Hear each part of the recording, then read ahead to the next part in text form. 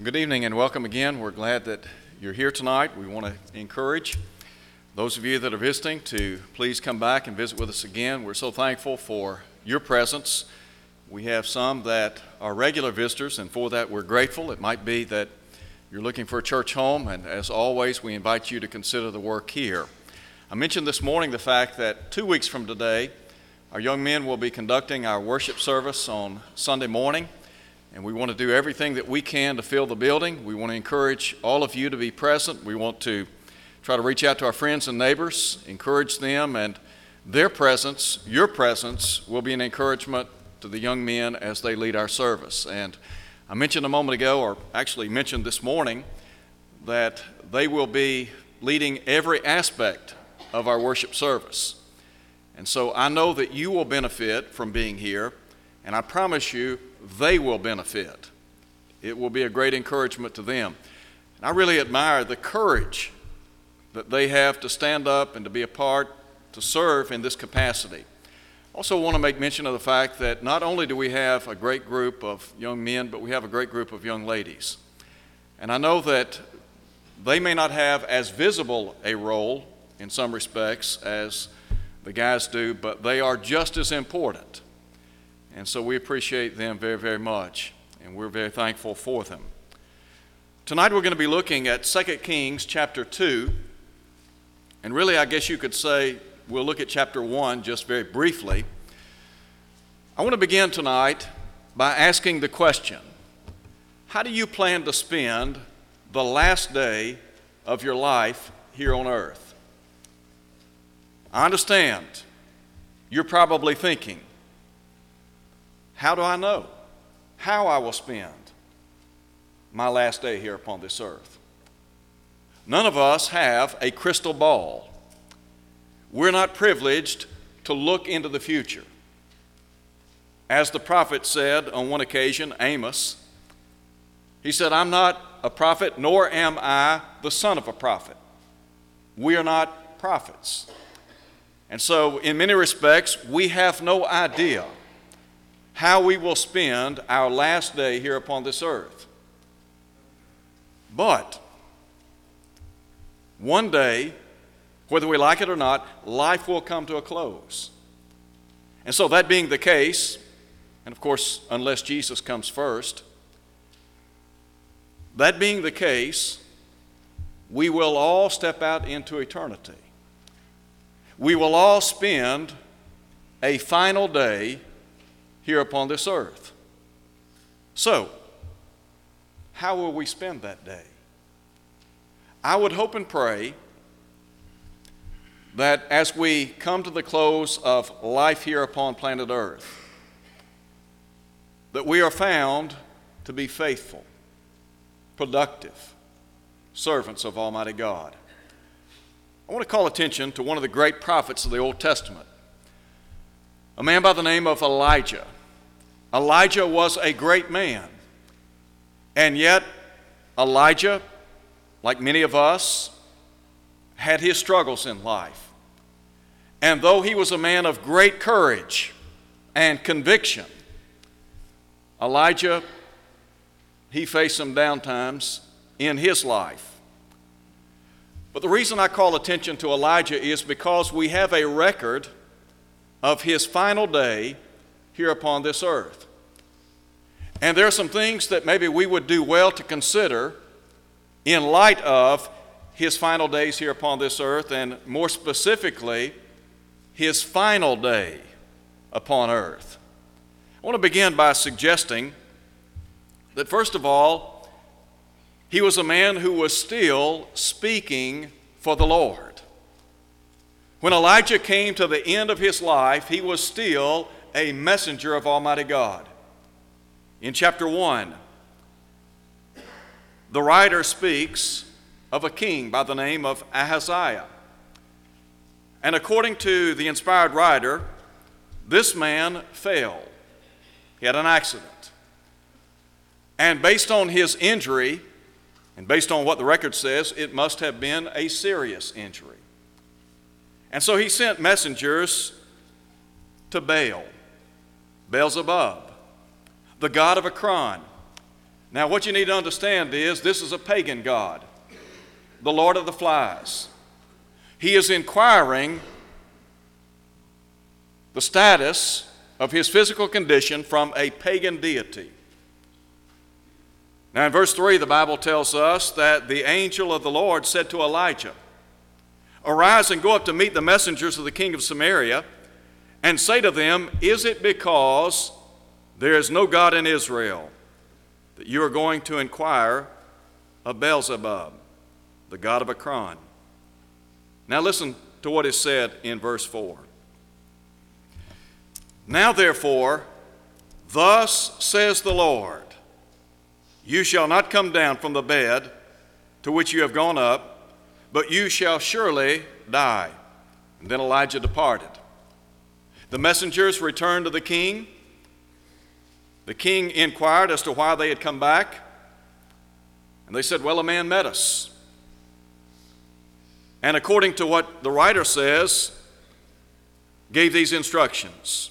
"Go and return to the king who sent you and say to him, thus says the Lord, is it because there is no God in Israel that you are sending to inquire of Beelzebub? Therefore you shall not come down from the bed to which you have gone up, but you shall surely die." I love what the king says now. What kind of man was it that came up to meet you and told you these words? And they said he was a hairy man. He wore a leather belt around his waist.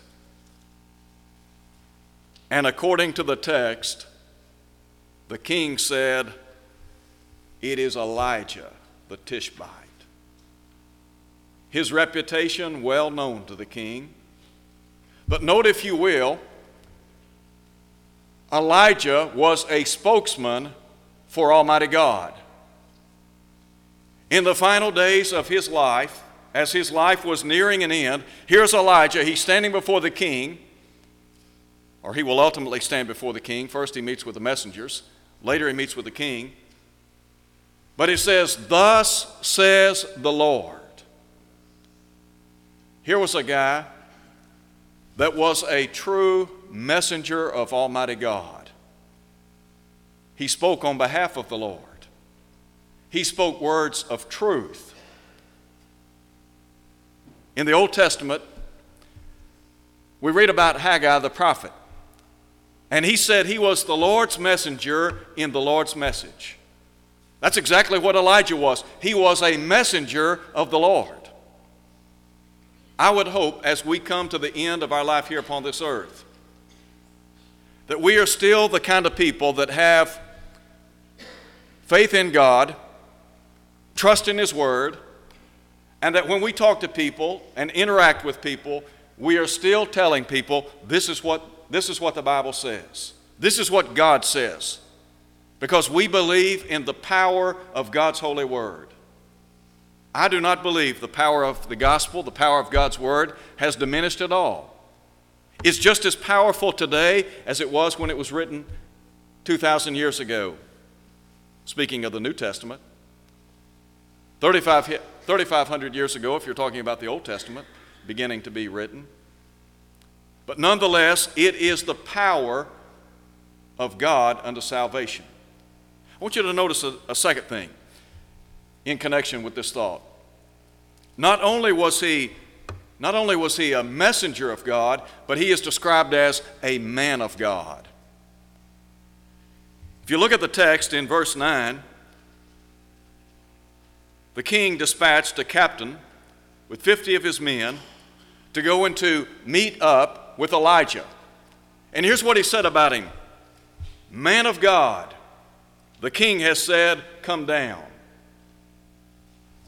Now you'll find that the king sent 3 captains along with their men to meet Elijah. And here's how Elijah is spoken of by the captain. Man of God. I want to ask you a question. When people think of your name, in other words, when people talk about you,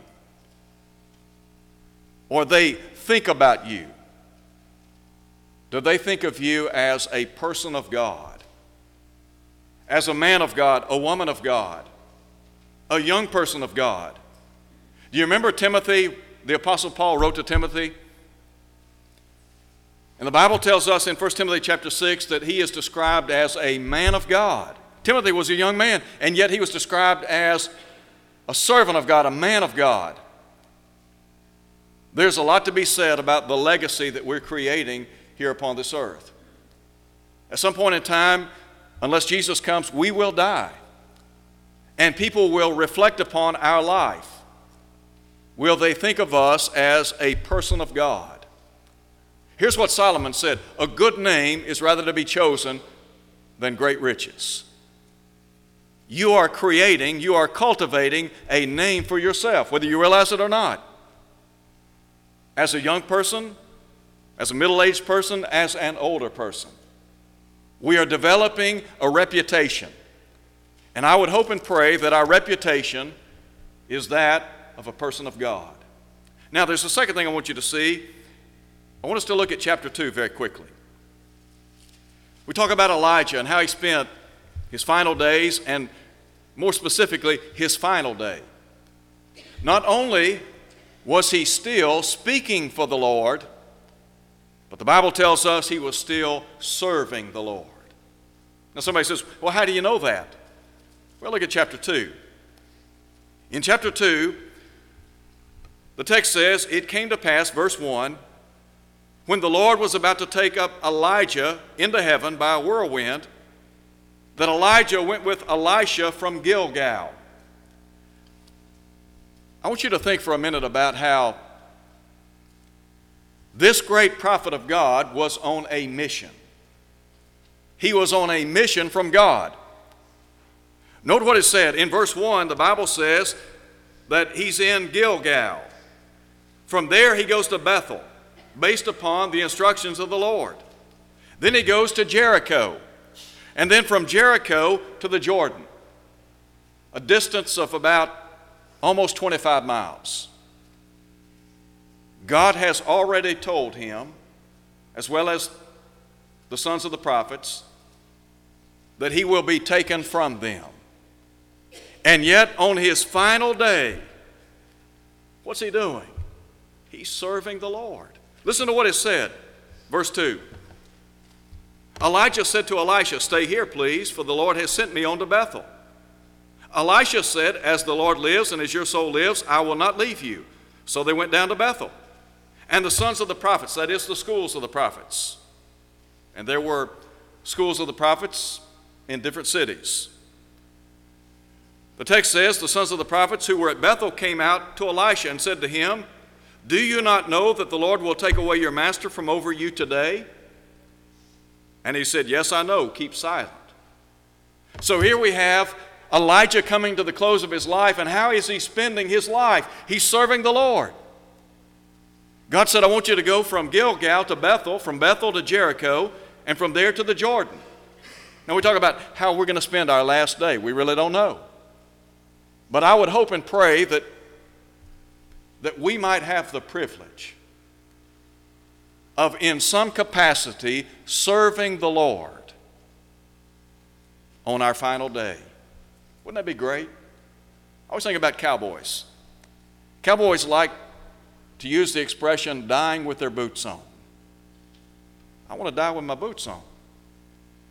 I want to go home to be with the Lord, working and serving. I don't want to retire. I want to serve the Lord. I want to be used by the Lord. I want you to see something else. We talk about his service on behalf of the Lord. And we're going to come back in just a minute and think about his mission. But I want you to note, Elijah said, the Lord has sent me on to Bethel. And then from Bethel, as I said a moment ago, to Jericho and then to the Jordan. On his final day, he is submissive to Almighty God. Now we talk about what makes a great man or a great woman. Let me tell you what makes you great in the eyes of God. Yielding your will to His will. A willingness on your part to say, whatever God wants me to do, I'm willing to do it. I may not necessarily understand everything He says in His Word. I may not necessarily understand what He would have me to do in some capacities, but I want to serve Him. I want to be true to His Word, come what may. Elijah was that kind of man. God said, I want you to go here. Guess what? Elijah picked up and went where he was instructed to go. Now, as God's people today, God speaks to us through His Word.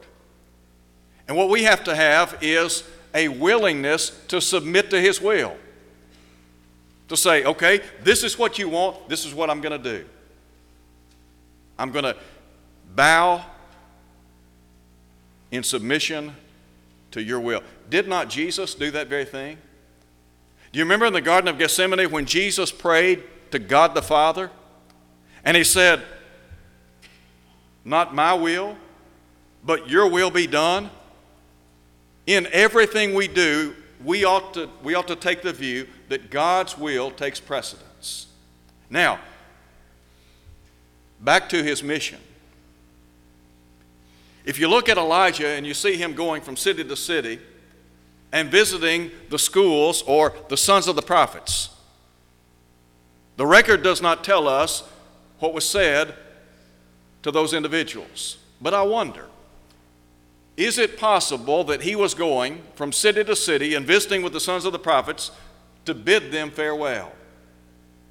Is it possible that he was going to visit these men and to bid them to be faithful to God? Do you remember when Paul wrote his last letter to Timothy? And he said, the time of my departure is at hand, I'm already being offered. He said, I'm being poured out as a drink offering. He went on to say, I've fought a good fight, I've kept the faith, I've finished the race. Henceforth, there is laid up for me the crown of righteousness. The idea is that Paul was saying goodbye to Timothy.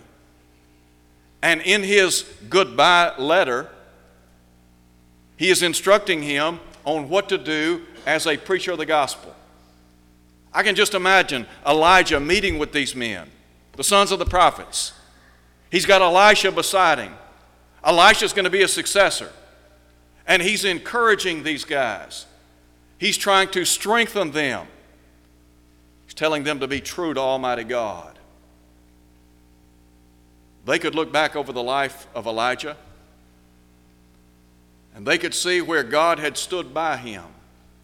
That great showdown that Elijah had with the prophets of Baal back in 1 Kings chapter 18. And then here's Elijah in chapter 19, discouraged and distraught because Ahab's wife has basically said, I'm going to put you to death. And so, looking back over the life of Elijah, they could have been inspired and encouraged. And so, in light of that, not only was he on a mission for God, but he was a mentor for God. We talk about the schools or the sons of the prophets, men that had the opportunity to sit, to learn, to be instructed. And then here's Elisha. Elisha is his protege, we would say. And Elisha does not want to leave Elijah. He wants to stay with him. Wouldn't it have been great to have had the opportunity to have worked and walked and labored and served with a guy like Elijah? I think about Jesus and the opportunity afforded those men that became his apostles. Men that had the privilege of sitting at the feet of the one we call the master teacher. Can you imagine hearing Jesus preach? The great messages that flowed from his lips, and then the miracles that were performed over and over and over again. I think about Peter. You know, you look at the life of Peter and you see, here is a guy that was a work in progress, like all of us. The Lord could have easily said, you know what, Peter, you're not going to cut it. You're not going to make the grade here. But you know what? The Lord was patient and long-suffering with him. He mentored those men. In Acts chapter 4, the Bible tells us that when Peter and John stood before the Sanhedrin council, they took knowledge that they had been with Jesus. Let me tell you what, the Lord made a difference in their lives. And I really believe that Elijah made a difference in the life of Elisha. Not only did he make a difference in the life of Elisha, he made a difference in the lives of many other people. Those men that had the opportunity to be a part of the schools of the prophets.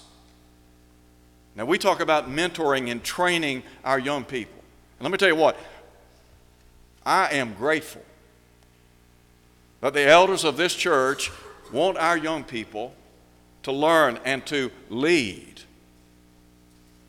You learn and you lead. When do you learn and you lead? When you're young.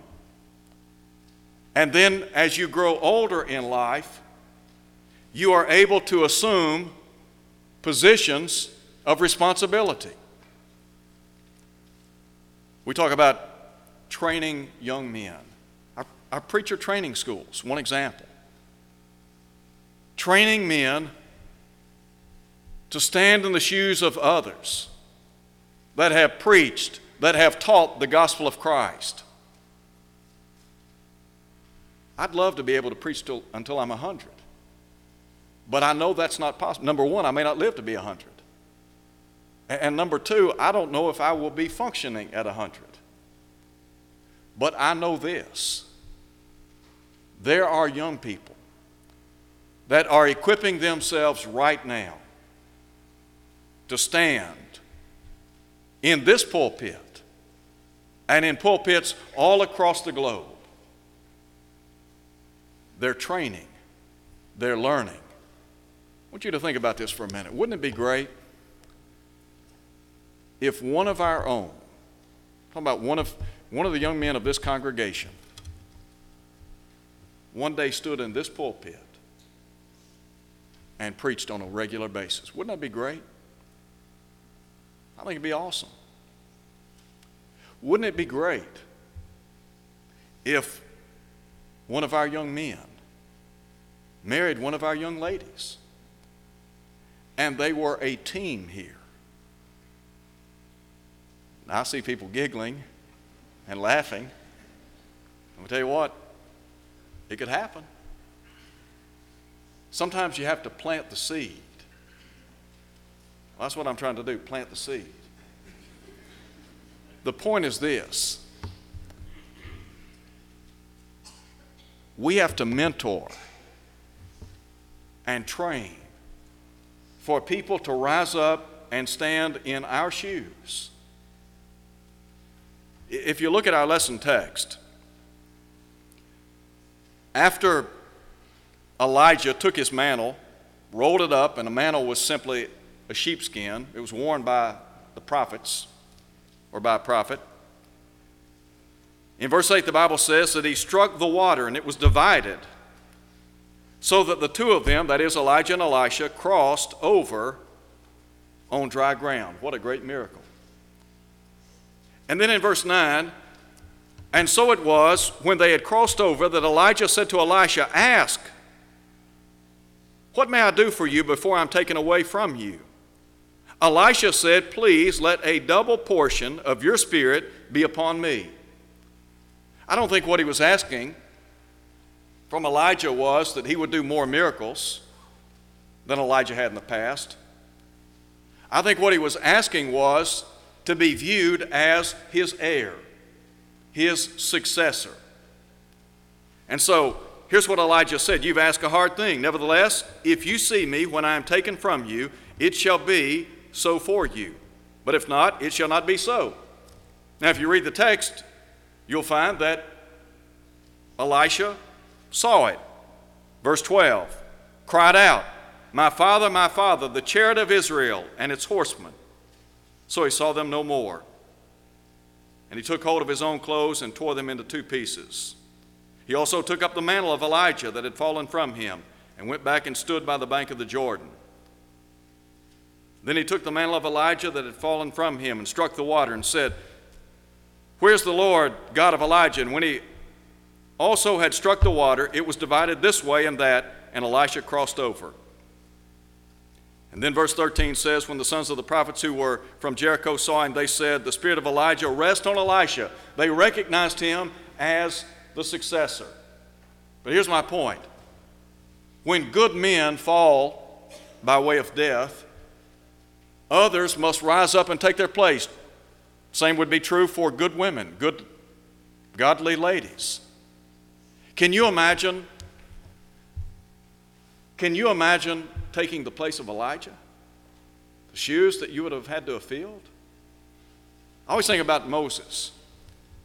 When God said to Joshua in the long ago, "Moses, my servant, is dead." And guess what?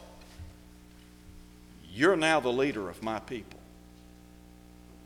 Those were some big shoes to fill. But let me tell you what, Joshua could fill them. And there are young folks today that will fill the shoes of men that will leave this earth by death. Shoes may be big, but they'll be ready. All because they've been mentored and taught and instructed. I hope and pray that one day we can look back upon the church here and we can say, you know what? There were a lot of young people that came out of here that are preaching. They're teaching in our Bible classes. They're serving as elders. They're married to men who are elders, deacons. They're song leaders. The list goes on and on. It can happen, but only if we, like Elijah, mentor them. Now there's a third thing I want you to see very quickly, and that is he was swept away by the Lord. We talk about how he was still speaking on behalf of the Lord. He was serving the Lord, and now he is swept away by the Lord. Look at verse 11. Then it happened as they continued on and talked that suddenly a chariot of fire appeared with horses of fire and separated the two of them, and Elijah went up by a whirlwind into heaven. Can you imagine the sight? The only other person that I know spoken of in Scripture that did not physically die, a man by the name of Enoch, a man who walked with God like Elijah. Elijah, this great man, has gone. He's left. And Elisha must carry on.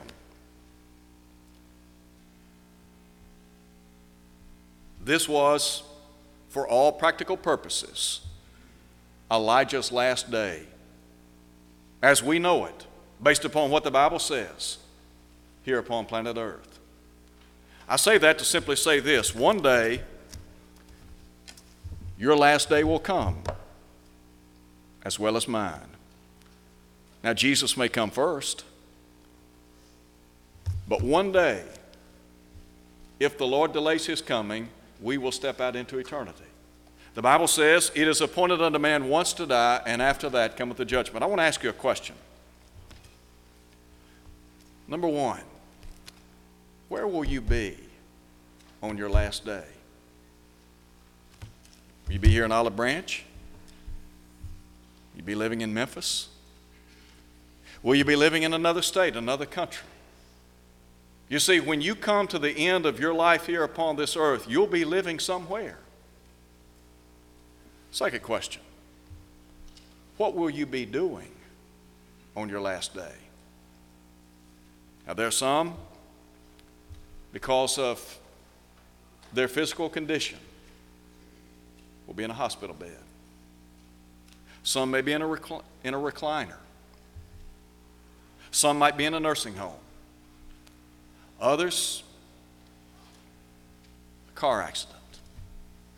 Who knows? What will you be doing on the last day?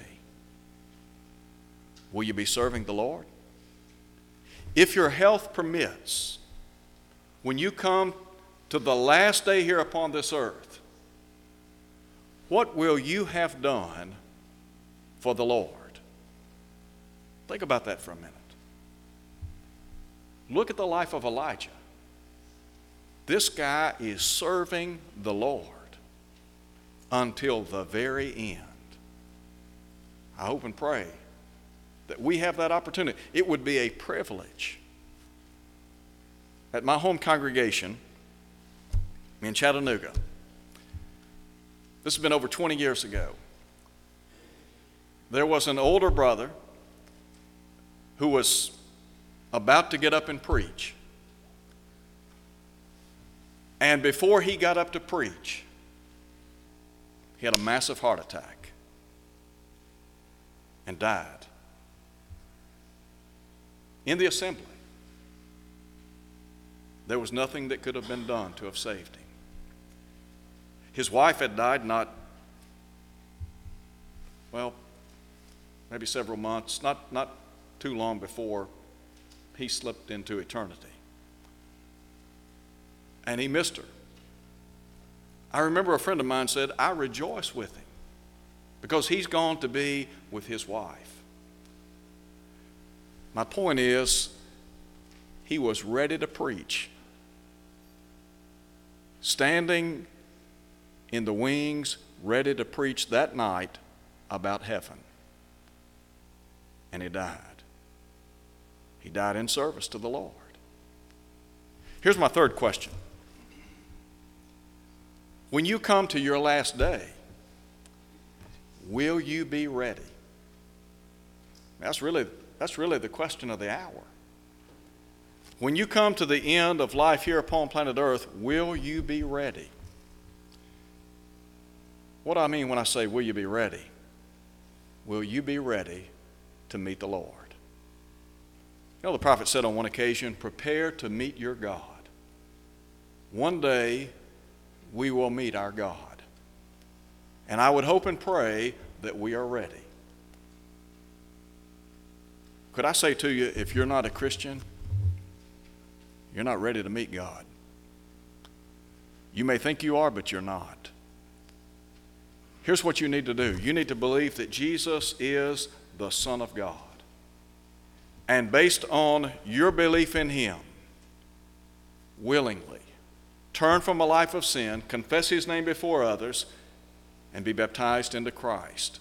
Why do you need to be baptized? So your sins can be washed away, Acts 22:16.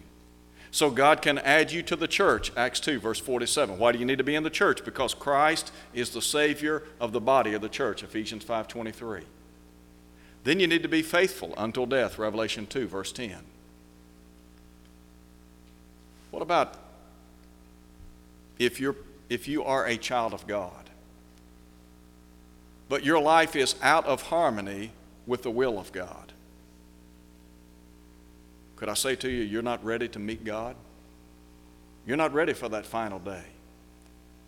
So I want you to think very carefully about your life. I want you to know that God is waiting for you to come home.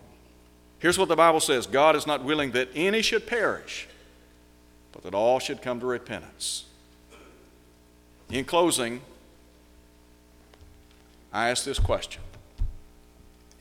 What will you be doing on your final day as we stand and sing?